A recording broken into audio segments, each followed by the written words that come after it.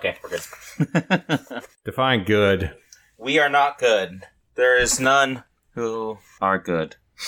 No, not one. No, not two. Especially us two. Definitely not us two. Sorry, Heidi. She's going to leave that in. It's going to end up in the episode. We deserve it.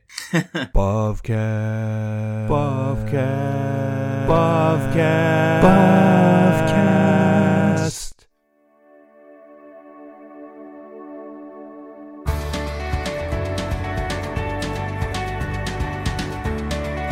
This is the Bovcast, a podcast exploring Reformed theology through the works of Herman Bavinck. This is Bovcast, or something.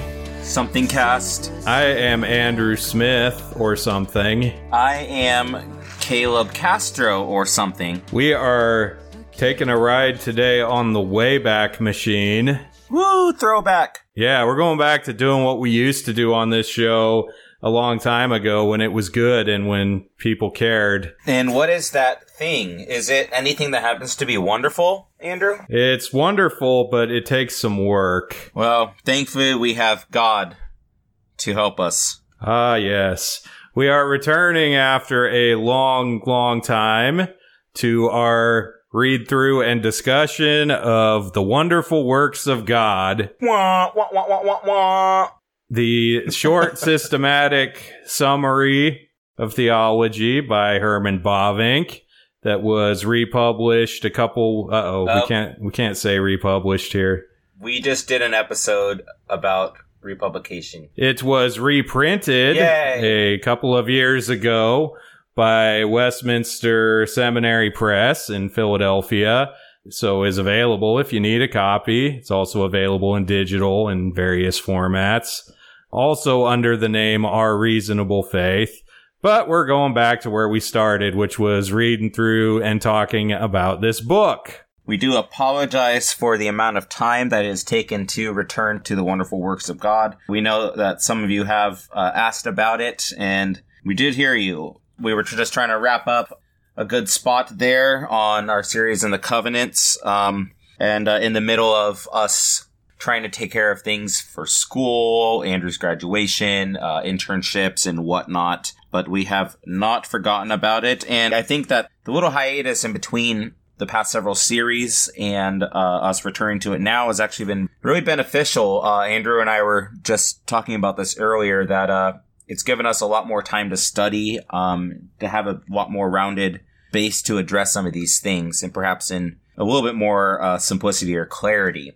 But with that, we want to point us back to where we had been in the wonderful works of God. We had looked through the previous chapters, basically what you call the essential or foundational things, prolegomena. We have gone through basically man's chief end in the first chapter. We looked at revelation and the knowledge of God, how we are to know God from his general revelation in nature and his special revelation through the word in Christ. We spoke about the doctrine of Scripture, and then we talked about the relationship between Scriptures and confessions. So you can take a look at those in the previous episodes on wonderful works of God.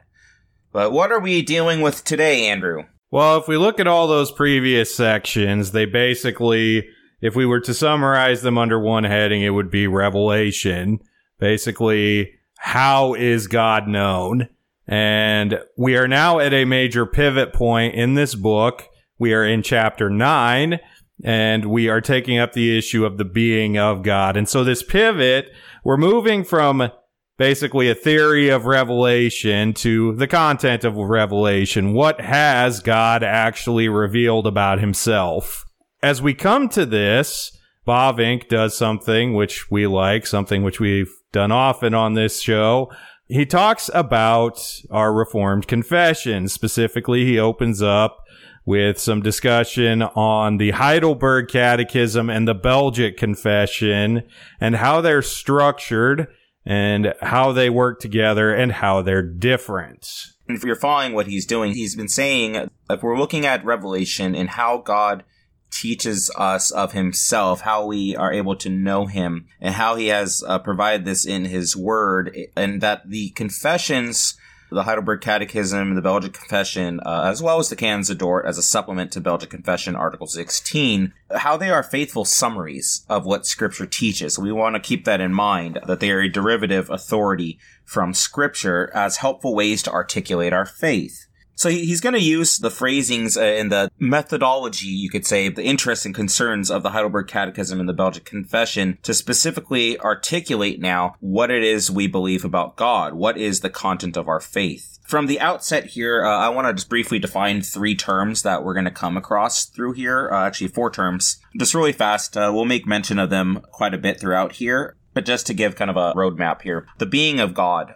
So a being is simply, we could say, something that exists. As far as essence, we're talking about what something is, or in this case, what God is. Substance, that which comprises something's essence. So in this case, though, God being without components, we think about his substance as being first absolute. Again, not components. It's absolute, concrete, real. And he is a living God. Secondarily, his substance is deity, pure deity. Attributes, a word that we'll go through quite a lot towards the end of this chapter, are what you can call the perfections of God. They are God's nature. So we'll dive more into these and we'll specify a bit more of those broad definitions as we go. So when he talks here about the Heidelberg Catechism and the Belgic Confession, they basically present 2 different ways to approach revelation, to approach the knowledge of God. The Heidelberg Catechism starts from the perspective of faith, and it's essentially, and you'll notice this if you read and study the Heidelberg Catechism, it's mostly first person, either first person singular, I this, or I am this, or I believe this, or we, first person plural, we believe this, or this is true about us. Essentially starting with faith and then taking up the content of revelation and ask how has this affected us? What has this done for us? Whereas the approach of the Belgic is more in terms of, starting again from a position of faith, but instead of the more experiential approach, what does this have to do with me? What does this have to do with us? More making an orderly account from Scripture, the content of our faith, the content of revelation. And the approach that is being taken here is more in line with the Belgic, the giving an orderly account from Scripture. Now, this is not to say that Bavinck does not treat the other. If you've been with us, if you've been reading Wonderful Works, you know very much that he is about taking this doctrine and making it practical and telling us what it means for us and what God has done for us. This is, after all, a book about God's wonderful works. But here, taking a more systematic approach and actually starting in the very same place that the Belgic Confession does now in this section, dealing with the being of God. Yeah, in the Belgic Confession, Article 1, perhaps one of the most beautiful openings of confessional documents. Article 1 is regarding the only God. It says, "We all believe in our hearts and confess with our mouths that there is a single and simple spiritual being whom we call God, eternal, incomprehensible, invisible, unchangeable, infinite, almighty, completely wise, just, and good, and the overflowing source of all good."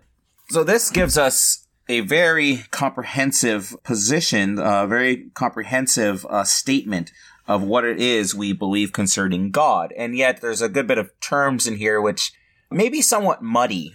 Maybe we're familiar with them, but we don't have a technical or concrete understanding of them, or what's so remarkable and significant about confessing who God is, according to how we understand him from what he has revealed. At the bottom of page 112 of the Wonderful Works, and speaking of what's going on with the confessions, Bavinck says that in this confession, you note it says, "We all believe with the heart."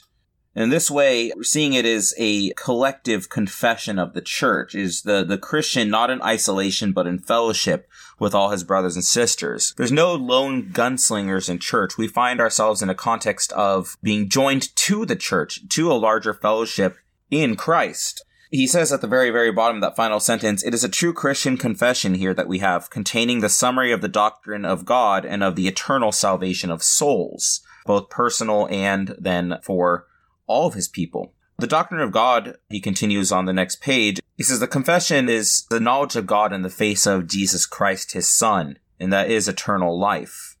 Now, earlier in the Wonderful Works, in the first 2 chapters or so, Bavinck had spoken about theology as a science. And really, this right here is more of what he had been getting at, that the object of theology is God. The object of learning about all these things in Scripture is God. And God is a being. God is personal. God is existent. God is. And it's in the context of understanding who God is that we know then not just an intellectual knowledge, which really a lot of us Reformed people get swayed to very often. We like intellectualism. We like doctrine. We like theology as a study. But theology as a science for Bavinck, as he says in the second paragraph on page 113 in the middle there, is that this knowledge is a matter of not only the head, but also of heart. It does not make us more learned. So a knowledge of God, as we've said before in previous episodes, is not, in the first place, an intellectual thing, but it makes us wiser, better, and happier. And he's speaking of this in terms of blessedness and eternal life. So the knowledge of God is for a knowledge of life. It's truth for life. Its value, as he says earlier at the top of page 112, a value for the mind and the heart. And it safeguards us from argument and idle speculations. Right. I think we can see this playing out in the world around us when much of what considers itself to be theology or biblical scholarship does not come from a position of faith, but rather comes from a position of rationalism, of reason, of the neutral, supposedly secular study from outside and evaluating the validity of theology or of God or of his word. Yeah, so theology is basically, in the Christian life, as opposed to maybe, say, monasticism, isn't only a contemplative life. It's a present reality of life. Present reality of a future consummate glory, you could say. Yeah, we are already raised to a new life, as we confess in the Heidelberg Catechism. But before we take up this knowledge of God and what God has revealed about himself, we have to ask a more fundamental question, which Bavinck does in the second section of this chapter. Can God be known? And there is a very popular and you might even say predominant school of thought in our day that says, no, God really can't be known. This would be a school of rationalism, which lends itself to agnosticism. This is the idea that, to quote Bavinck on page 114, it is said that the knowledge which is available to the human mind is limited to the empirically observable phenomena, and is then argued that it is a contradiction to hold on one hand that God has personality, mind, and will, and on the other to maintain that he is nevertheless infinite, eternal, and absolutely independent. So first we have this idea here that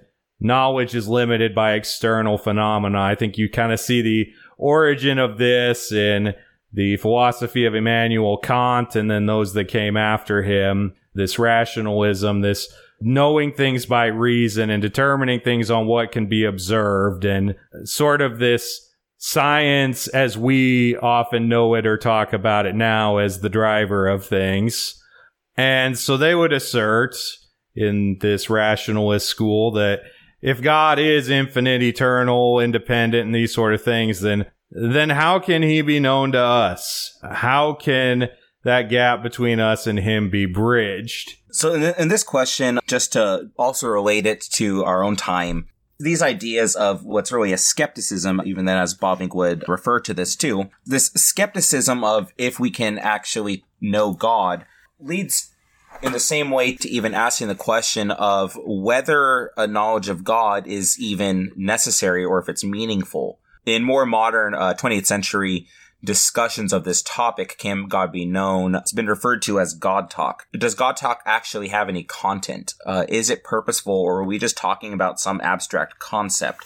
And you see that much more present today, particularly in atheism. Right. Well, Bavinck anticipates some of these objections, continuing on page 114, to this question of can God be known. He says, to this we can readily reply that in very fact there can be no knowledge of God in the mind of man unless God, whether in a general way in nature and history, or in a special way in his Son, has revealed himself. If, however, God has so revealed himself, it follows naturally enough that he can be known to that same extent to which he has done the revealing. So the answer basically, well, yes, if God does reveal himself, if he makes himself known to us, then he can be known by us. So then what are the implications, though, if someone still says, okay, but there's like no way to really prove that?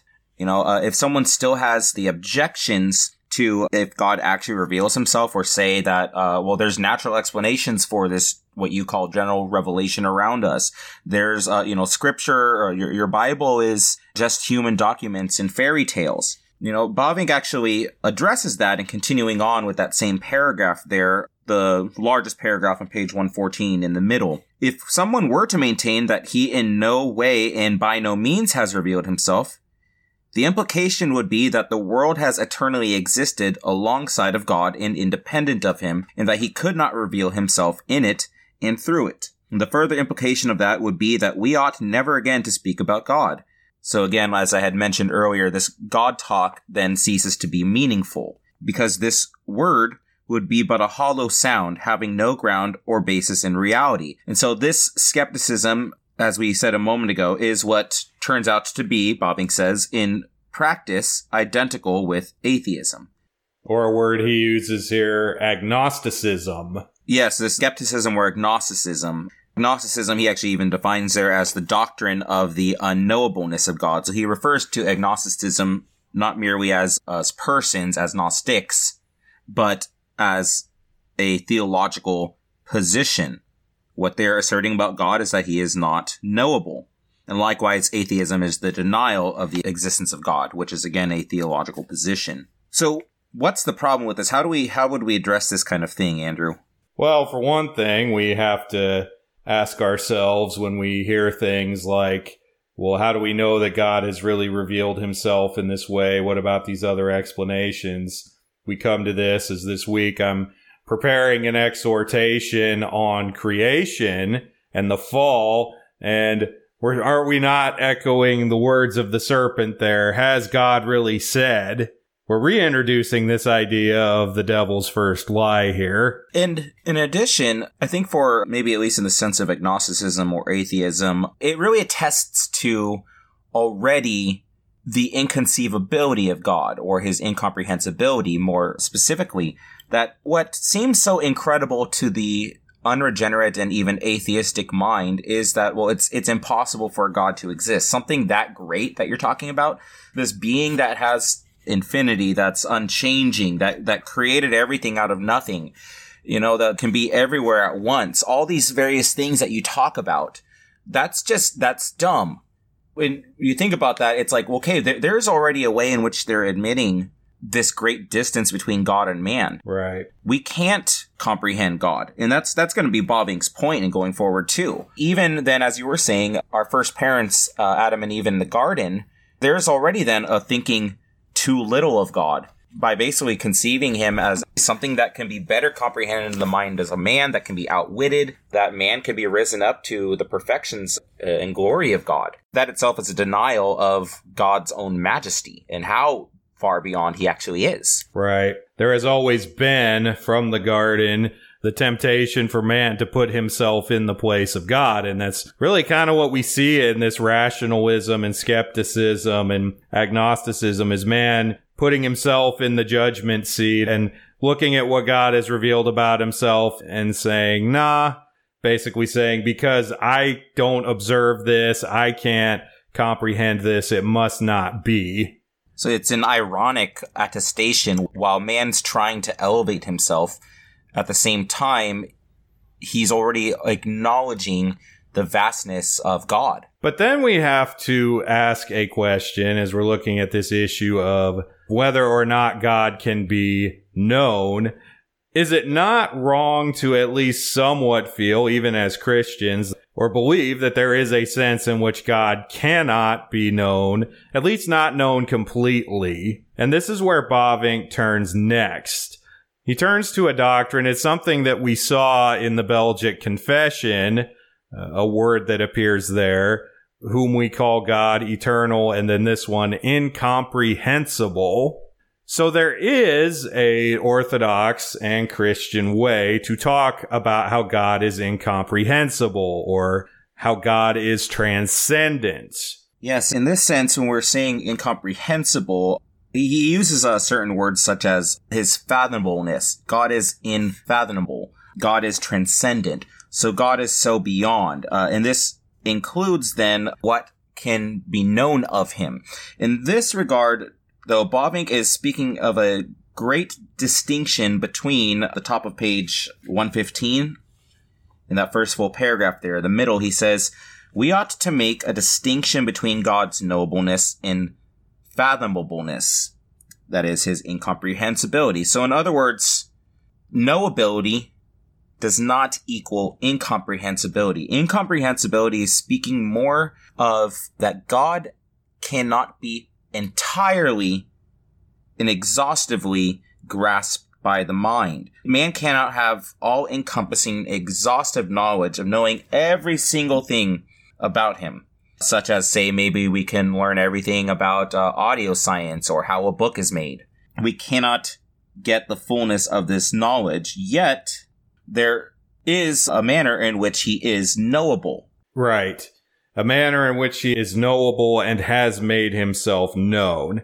While we cannot know God completely, we cannot know everything there is to know about God, that does not mean that we can't have real knowledge about God and true knowledge about God. We don't have all of it, but we have what we have. We have what he has revealed.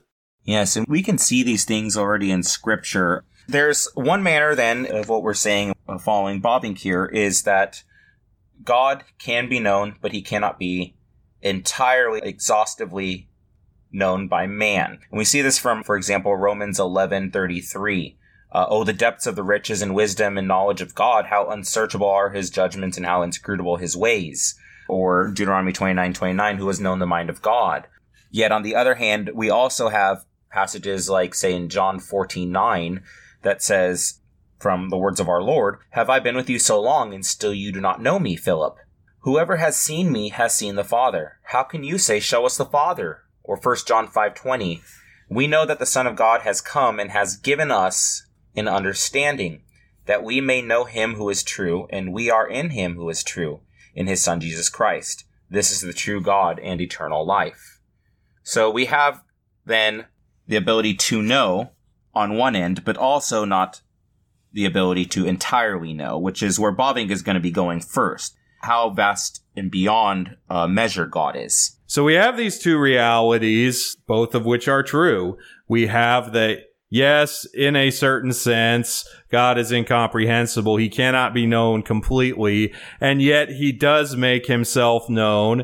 And as Bavinck puts it in the last sentence before the section break on page 115, for there is certainly no book in the world which to the same extent and in the same way as the Holy Scripture supports the absolute transcendence of God above each and every creature, so this incomprehensibility, and at the same time supports the intimate relationship between the creature and his creator.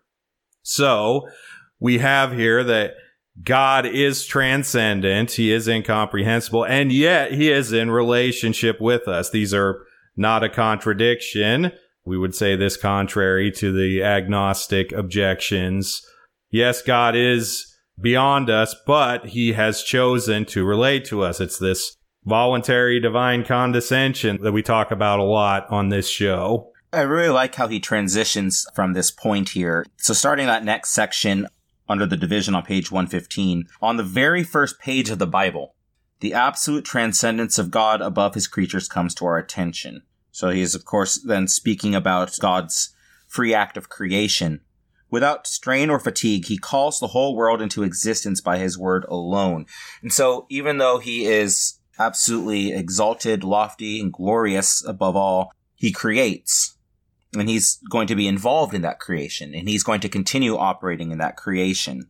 Real quick on this word transcendent, that may be a familiar word. That's something that we do have a sense of and hear often. Transcendence could be, I think, defined really well according to scripture from Exodus 15:11. Who is like you, O Lord, among the gods? Who is like you, glorious in holiness, fearful in praises and doing wonders? So the answer is, of course, none. He alone is God. And so we're going to be keeping this in mind, then none is like God, ultimately, as we go through the next two sections. Bavinck, in the section of page 115 to 117, unpacks what he has proposed here, this transcendence of God and yet God in relationship with his people. We see, first of all, that God reveals himself in creation and then sustains this creation by his providence. So the paragraph at the end of page 115, transitioning to 116, nevertheless, this same sublime and exalted God stands in intimate relationship with all his creatures, even the meanest and smallest. What the scriptures give us is not an abstract concept of God, such as the philosopher gives us, but puts the very living God before us and lets us see him in the works of his hands. We have but to lift up our eyes and see who has made all things. All things were made by his hand, brought forth by his will and his deed, and they are all sustained by his strength. Hence everything bears the stamp of his excellences and the mark of his goodness, wisdom, and power. And among creatures, only man was created in his image and likeness. Only man is called the offspring of God. So what we see here is that God has created us, and he continues to uphold and rule and govern this world. Again, we call this the doctrine of providence. But then Bavinck goes on to talk about how God makes himself known to us. Basically, if God is this transcendent God and creator, but also has this intimate relationship to us, well, how is that gap bridged? So one of the things he talks about is anthropomorphism. This is basically a literary device, a way in which something is spoken about as human that isn't actually human. So, for instance, when we see in scripture things like having eyes and ears or hands and feet being ascribed to God. Now, in the incarnation, Jesus Christ, according to his human nature, did have these things. But there are times in scripture where these are referring to not the incarnate Christ, and this can often create difficulty for people in thinking about the doctrine of God. These are anthropomorphisms. These are using things that we as humans understand, things about us, to help us to understand something about God, or even the idea that God has emotions. So, for instance, when it is said that God regrets something or is sorry that he's done something, this is not emotions in the same way we experience them, because God is unchangeable. We'll get back to that here coming up.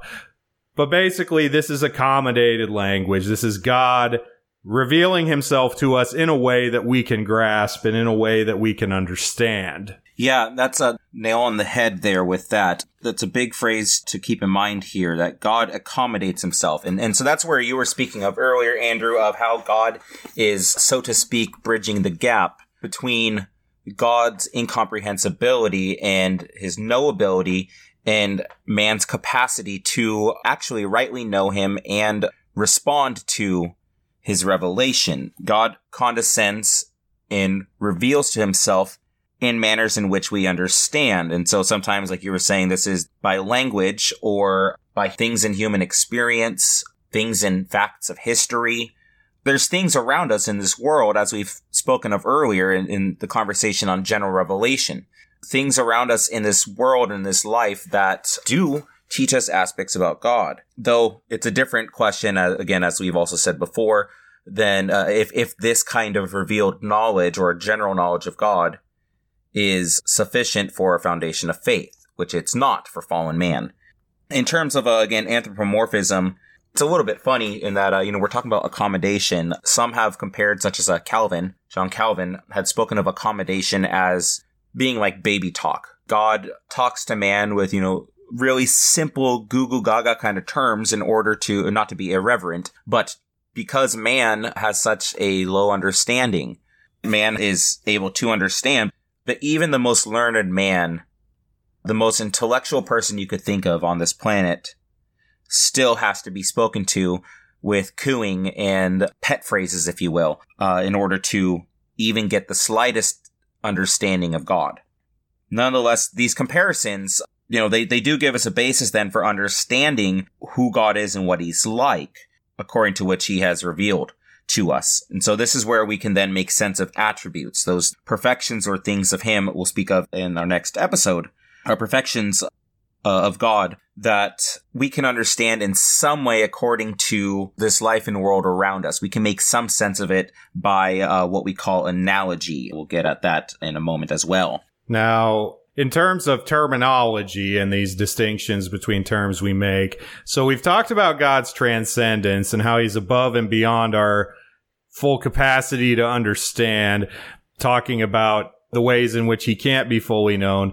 But there's another term that Bavinck, he kind of introduces it late in the game here, but talking about this relationship, and this is referred to in terms of God's immanence. I'm going to spell it because it sounds like other words that are spelled similarly.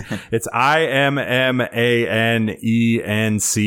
So immanence with an I, referring to the closeness of God, the nearness of God, the relationship that he has with us. So we have God's transcendence, but we also have his immanence. And it's important to keep these categories in mind because Bavinck warns us of the consequences of neglecting one or the other. So if we lose God's transcendence, we have either pantheism or polytheism. If God is not beyond us, if he is not above our capacity to understand, then this drags God down to us, makes him like us. So then we either have pantheism where all is in God, or God is everywhere, God is everything, God is associated with his creation, or then we have polytheism. Well, if God is this way, then other things can be God like he is. So that's the problem if we deny transcendence. But then if we lose immanence, if we lose that God has related to us, that God is close to us, we have either deism, so this idea that God basically did set it and forget it on the world. He made the world, made us, and then just left us to our own and doesn't really care about us. Or we have the agnosticism that we mentioned before, that, well, we just throw in the towel, we can't know God. Or atheism, that there really is no God at all. And so it's important to maintain both of these, the immanence and transcendence, because if we lose either, we've lost the plot completely. And I want to underline actually something you said a second ago, so it's not missed. You had spoken of, when talking about God's immanence in terms of deism and atheism, that this is akin to bringing God down. It's like bringing God down, making him more like man, or relativizing him. And in that same way, it raises man up as God. Yeah, just to underline what you're saying with that, how important that really is of maintaining both transcendence and immanence. Without God's transcendence, creature or creation is made God.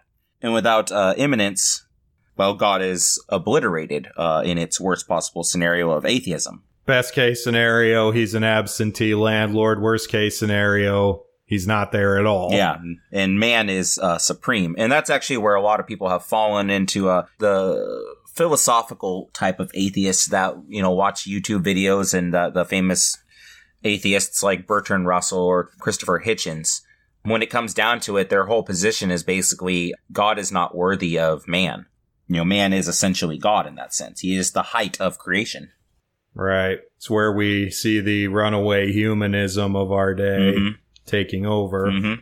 So we have a little more work yet to do in this chapter. We're going to talk about the attributes of God, but we're going to do that in a subsequent episode. So for now, we're going to go ahead and pause. We hope you'll join us again next time, and we'll continue this discussion of God's attributes. We hope you've enjoyed getting back into wonderful works of God finally. You can contact us if you have any questions or comments, as always. And Caleb, any last words? No, not really. I think that you've covered it. I don't have any witty witticisms or fancy jokey jokeisms. We'll save that for next time. Well, all right then. Totes zines. Totes zines. Thank you for listening to Bovcast. If you like what you've heard, please subscribe and leave a 5-star review where you get your podcasts. For the latest Bovcast news and updates, visit bovcast.com or follow us on Facebook, Twitter, or Instagram. Bovcast is a member of the Society of Reformed Podcasters. Subscribe to the Society of Reformed Podcasters feed to hear more great theological content. Music is City of God by Rudy Manrique. We hope you'll join us again next time.